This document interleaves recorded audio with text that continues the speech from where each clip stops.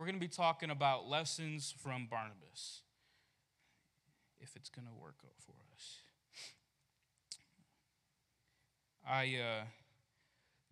I was reading in the book of Acts a little while ago, reading through it, and I came across this character, Barnabas, who struck my attention, and I began to do a little bit more research about him to see what we can learn.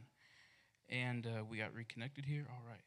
And so tonight I'm going to talk about lessons from Barnabas and how it is a necessity for the church.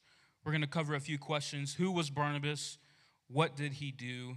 Why was he such a key player in the first church? And how does all this information apply to us? And what should we do?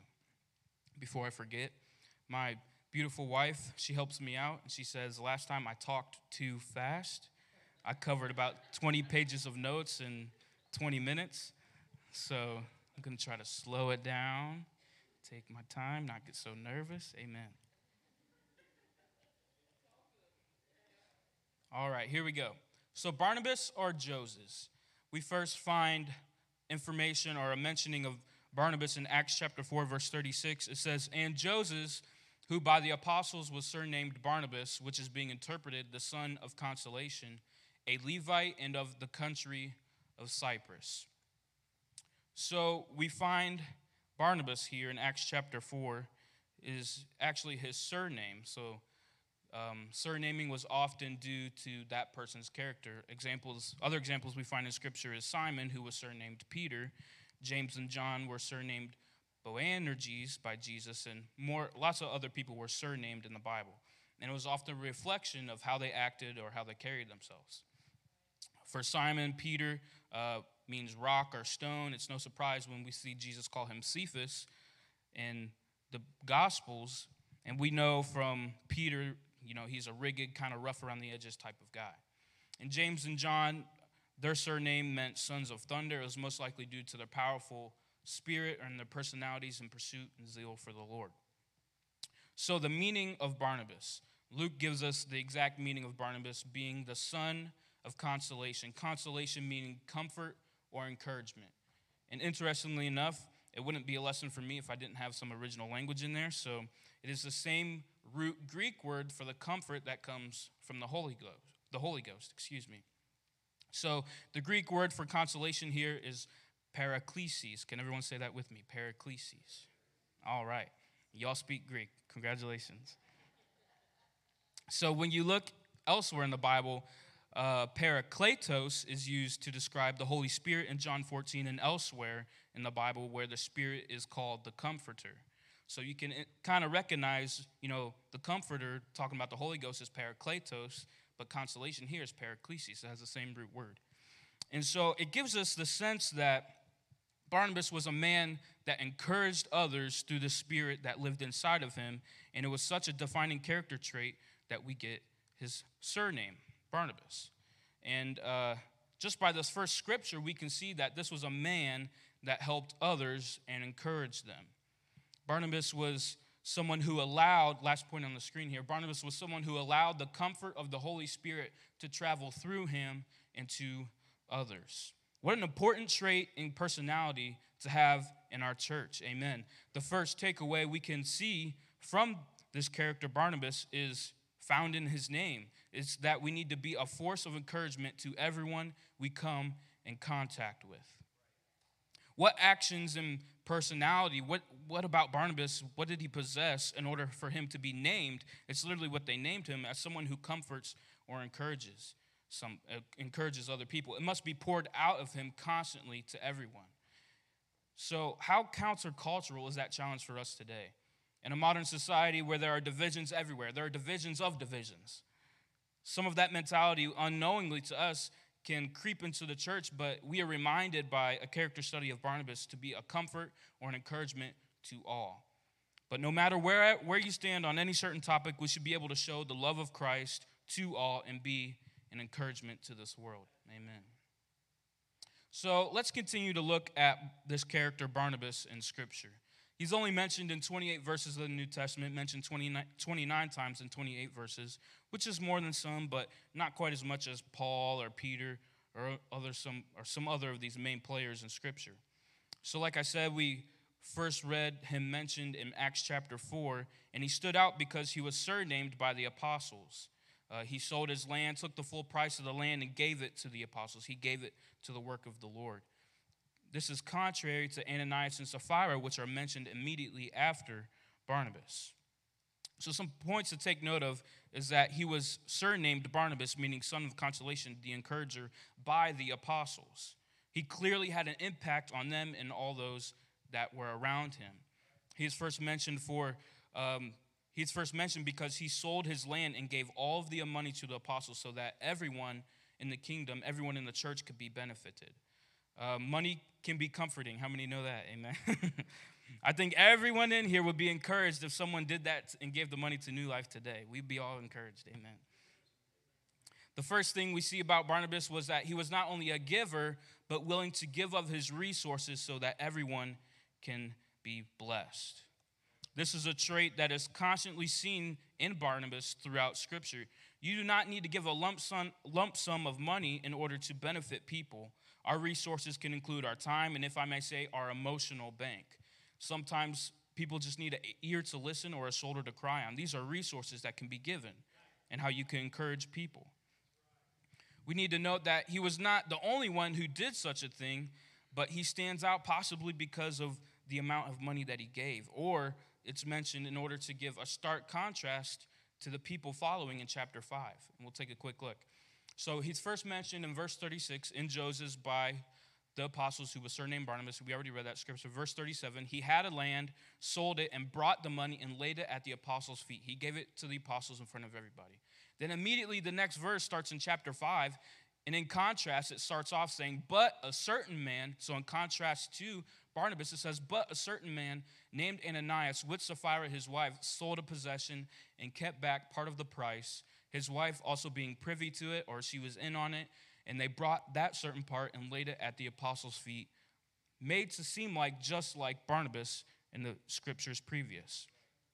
I think that maybe Ananias and Sapphira saw the affirmation and the praise that Barnabas received, and they wanted to look good in front of the people. However, Peter was quickened by the Holy Ghost, and he knew that they were lying about what they were giving, because there was no other way that he would know that. You may wonder why Peter was so upset by someone giving money to the church. It doesn't quite add up. Well, Peter comes against them and he says, you lied not only to us, but you lied to God, and Ananias dies, and Sapphira keeps lying, and she dies too. So why was it so serious? Why was the punishment so serious? And the sin is not that they gave their money, but that they lied about their giving. They were being false, and they were appearing false to others. Barnabas has sold his land and gave all of the money. However, they sold their possession and gave some of the money, but doing it in a way that made them appear that they were giving it all. They wanted to look like him without actually doing what he did. The sin was hidden in their heart. They wanted the praise of men, but they wanted their money too. And no one was forced. An important point was no one was forced in this time period. Like I said, Barnabas wasn't the only person, but many people were selling their things and giving the money to the church. And they were not forced, but they gave it out of their free will. They wanted to bless the church and their devotion to God. Ananias did this thing forgetting that everything was given for God and for his work. He imagined he can get away with receiving the praise of men and lying to God, as Peter states. But you cannot get away with lying to the Lord. So, continuing on about Barnabas, further in Scripture, if we continue to look in the book of Acts, his next mention is in Acts chapter 9. Now, some context on Acts chapter 9.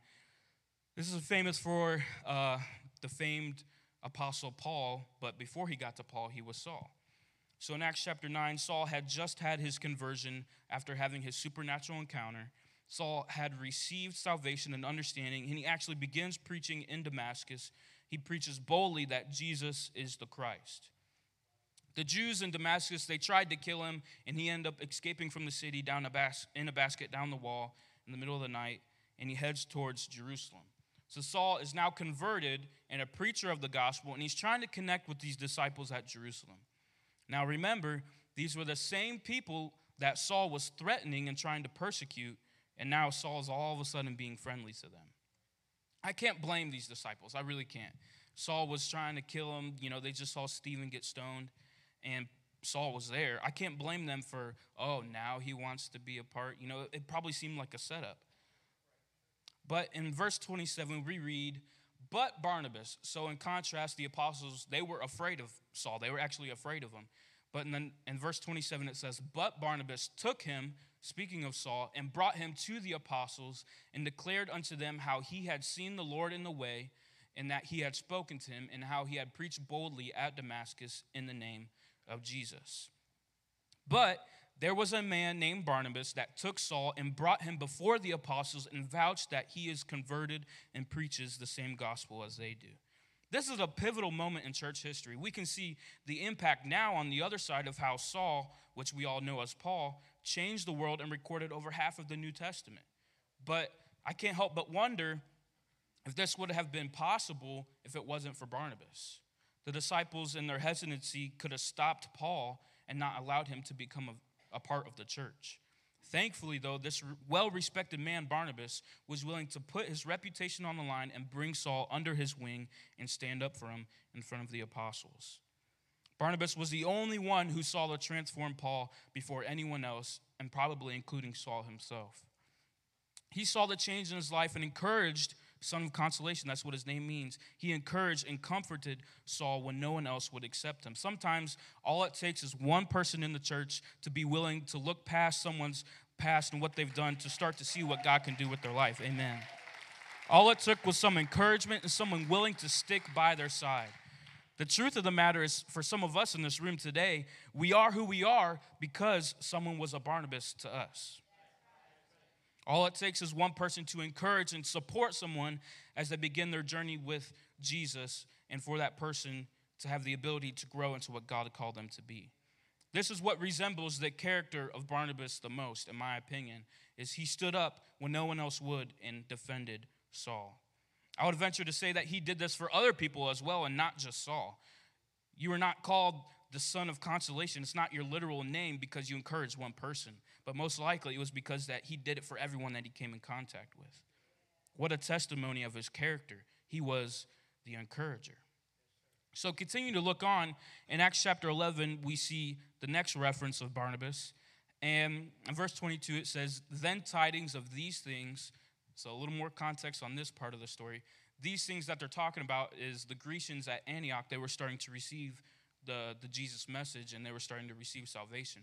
So when these things came into the ears of the church, which was at Jerusalem, they sent forth Barnabas that he should go as far as Antioch, who, when he came and had seen the grace of God that was being done with those Grecians, he was glad and exhorted them all that with the purpose of heart that they would cleave unto the Lord.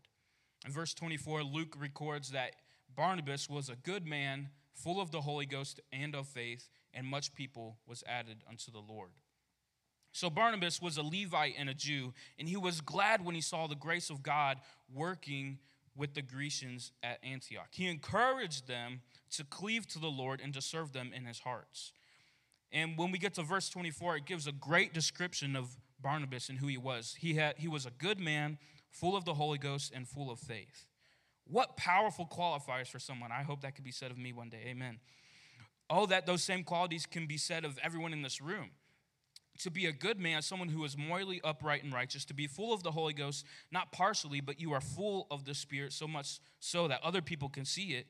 And number 3, to be full of faith. You're not wavering, but you're ever trusting in the promises of the Lord and the ways of the Lord. Amen.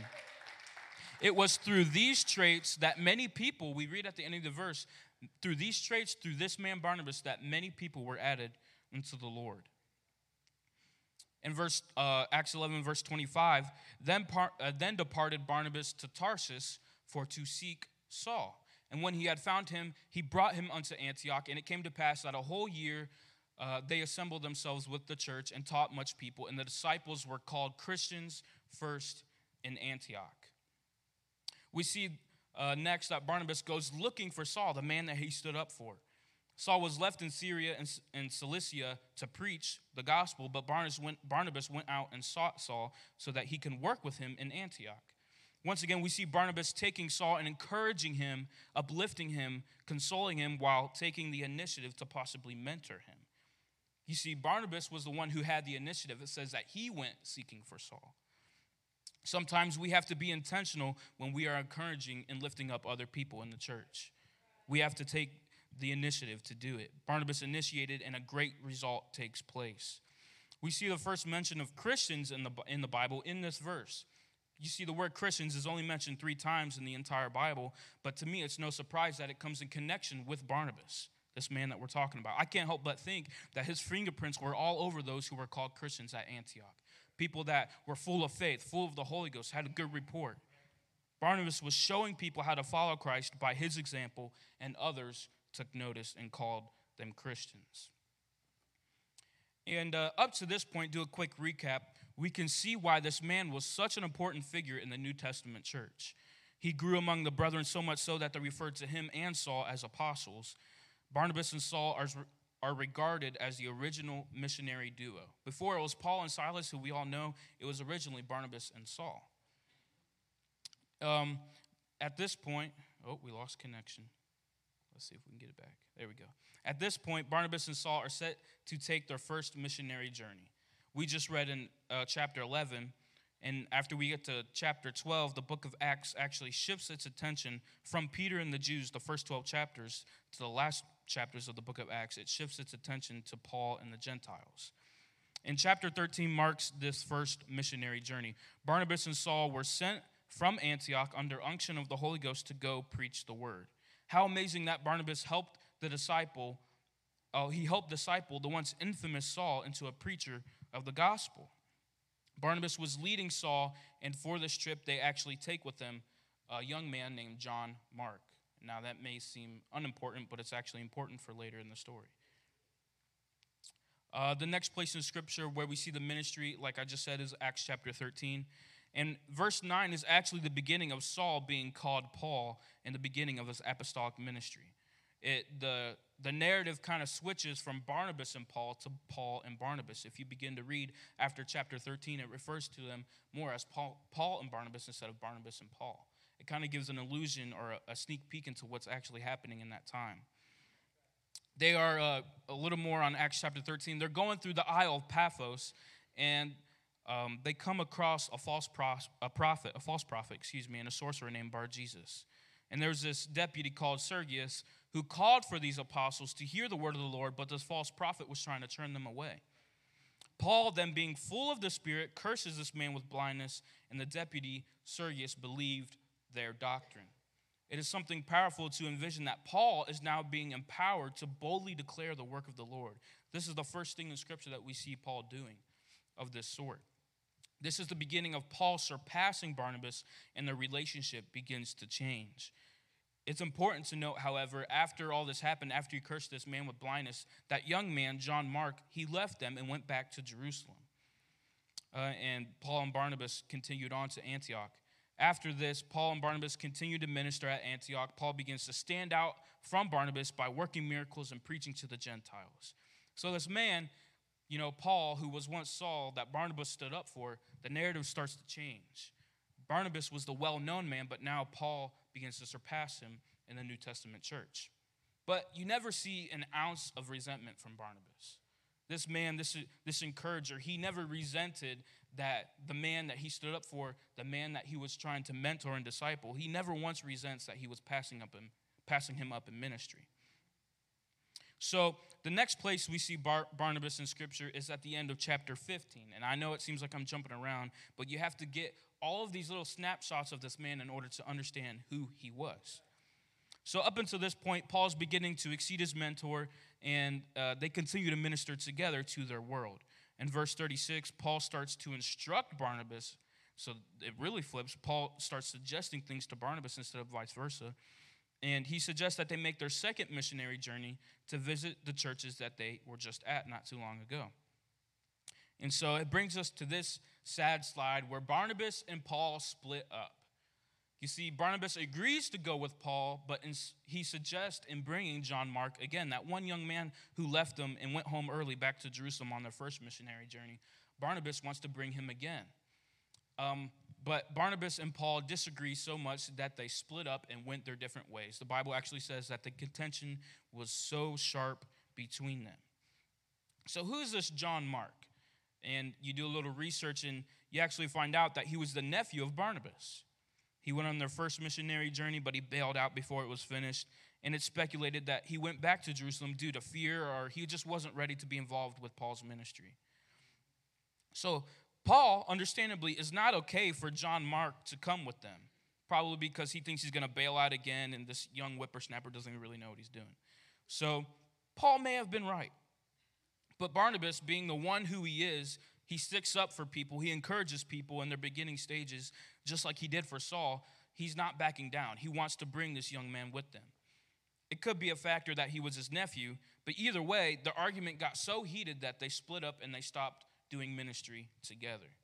This otherwise dominant missionary team has just been separated and divided because they could not agree on who to bring with them. Seems kind of, what you might say petty if it's something small, but they just got in such a heated argument that they could not continue together. So the story has that Barnabas ends up taking John Mark with him back to Cyprus, where he once was from, and Paul picks up Silas as they journey towards the rest of the churches. And I cannot imagine how intense this argument must have been for Paul to leave his mentor, the guy that stood up for him when no one else would. And vice versa for Barnabas, with his loving spirit and how he encouraged people, to leave the man who's growing so much as a minister. It had to be a pretty rough argument and disagreement in order for them to split up. And not to mention how this may have left this young man, John Mark, feeling that the Apostle Paul didn't want him to come on the journey. He just wasn't good enough for Paul. I can only imagine how he felt. So this brings me to my next point. I skipped a slide. Let's see if we can get it back. The beauty of Scripture. So this is the last time we actually see the mentioning of Barnabas in the book of Acts and relatively throughout the rest of the New Testament. Barnabas went on his own way, never to be heard of again. I don't think that he stopped doing ministry, but it just wasn't important or as important as Paul's ministry was to the New Testament church. He is mentioned by Paul in Galatians chapter 2 as someone who fell actually into hypocrisy. You see, Paul mentioned this and said that he fell into hypocrisy with Peter when they were eating with the Jews and not the Gentiles and all that kind of stuff. So it shows us that with all of Barnabas' godly qualities, that he was still human.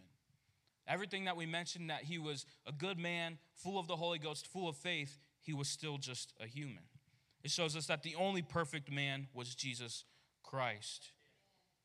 And it gives us a reality that humanity still prevails even in our most beloved leaders. This is the beauty of Scripture, however, because when we read this book and you read about Adam and you read about David and Job, even these men had their pitfalls and mistakes. But it gives us hope that we can still be used of the Lord, and it gives us hope that he still loves us. Amen.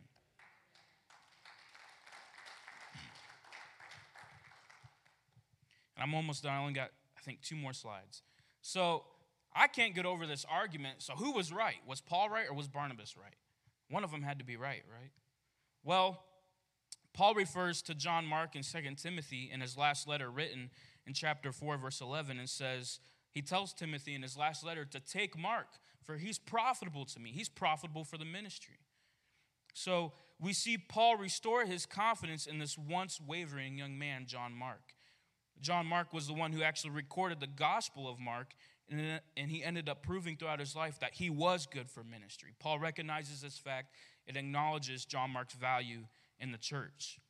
So it brings me back to one of my beginning points. This is the impact of a man named Barnabas.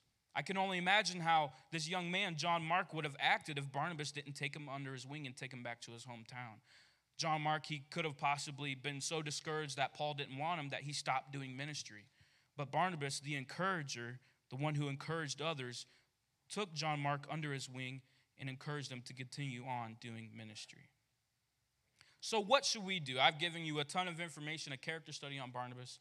So a few things that we can all take from Barnabas. One thing that we can note is that encouragement in the church breeds growth. In order for there to be growth, there needs to be encouragement. Second point is mentorship or discipleship is necessary. Third point is to give of our resources is also necessary. That includes money, but more than money sometimes is time and friendship and just being someone's friend. Amen. Fourth point is to stand with those who may be an outcast. You know, we're going to get some people that come to the church and they might not look like us or act like us or even smell like us, but there needs to be someone who can encourage them and comfort them when they're trying to get the relationship with Jesus started. And the last point is we need to allow Christ to shine through us, so much so that it shines on others. We need to be full of the Holy Ghost, full of faith. Amen. So just like Barnabas, we need these traits in our church today. It may take someone who would just encourage a new saint that's beginning their walk with God, just a little bit of encouragement, or even a saint that's been here for 50 years. Everyone needs encouragement at some point in their life. You never know, that saint might become the next world missionary, just like Paul was. And this reminds me actually of our dean of missiology at Indiana Bible College. His name is Reverend Rodenbush, Rob Rodenbush.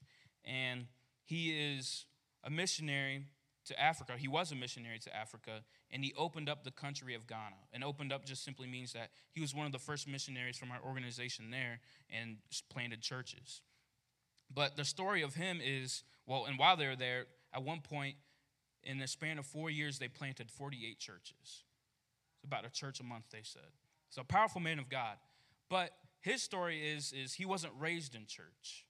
He says that he was 12 years old in his room one day, and he was praying, reading his Bible, and he comes across Acts chapter 2 and says, Lord, if I need this, I want it. And lo and behold, he gets the Holy Ghost by himself. And so months go down the line, and he's at his friend's house, and they walk into his friend's house, and the friend's mom is praying, and she's speaking in this language that he once spoke before. And he's like, hey, I do that. I pray like that. And, you know, you can only imagine how that story finishes out, and he ends up in the church. But the interesting fact is Brother Rodenbush always told us that there was an apostolic church 1 block away from his house. He never had a door knock. He never had anyone tell him that Jesus loved him. It was by the grace of God that God saved him in his searching through the scripture. And he ends up being this missionary that literally changes an entire country in Africa. All it takes is one person, everybody. All it takes is one person. So let's take a note from Barnabas and encourage those that are laboring with us. Remember, you can always get more with honey than you can with vinegar. And the original quote's talking about flies, but it works for people too. Amen. Brother Stephen, if you want to come, I'm coming to a close. I have one more quote for you here. It says, a word of encouragement during a failure is worth more than an hour of praise after a success. Encouragement inside the church is so necessary and important because it helps us edify and build up one another. When you just tell someone, hey, I'm praying for you. Hey, how you doing? Connect with people. If you encourage and uplift these people, you'll build connections and the church will be stronger than ever before. Amen. We can all stand. So I hope that we could learn something and take note of what Barnabas and who he was in the scripture. He wasn't someone that was constantly in the spotlight, but what he did, it mattered, and he was someone who encouraged people. You don't have to have a microphone. You don't have to have a last name in order to encourage somebody. You can just walk up and say, hey, how you doing? You don't even have to know them. I'm come to tell you, church, there's going to be a day where people are walking in this back doors and we don't even gonna know who they are. Might be for some of us today, we don't know who they are, but we need to connect and encourage and build them up. Amen.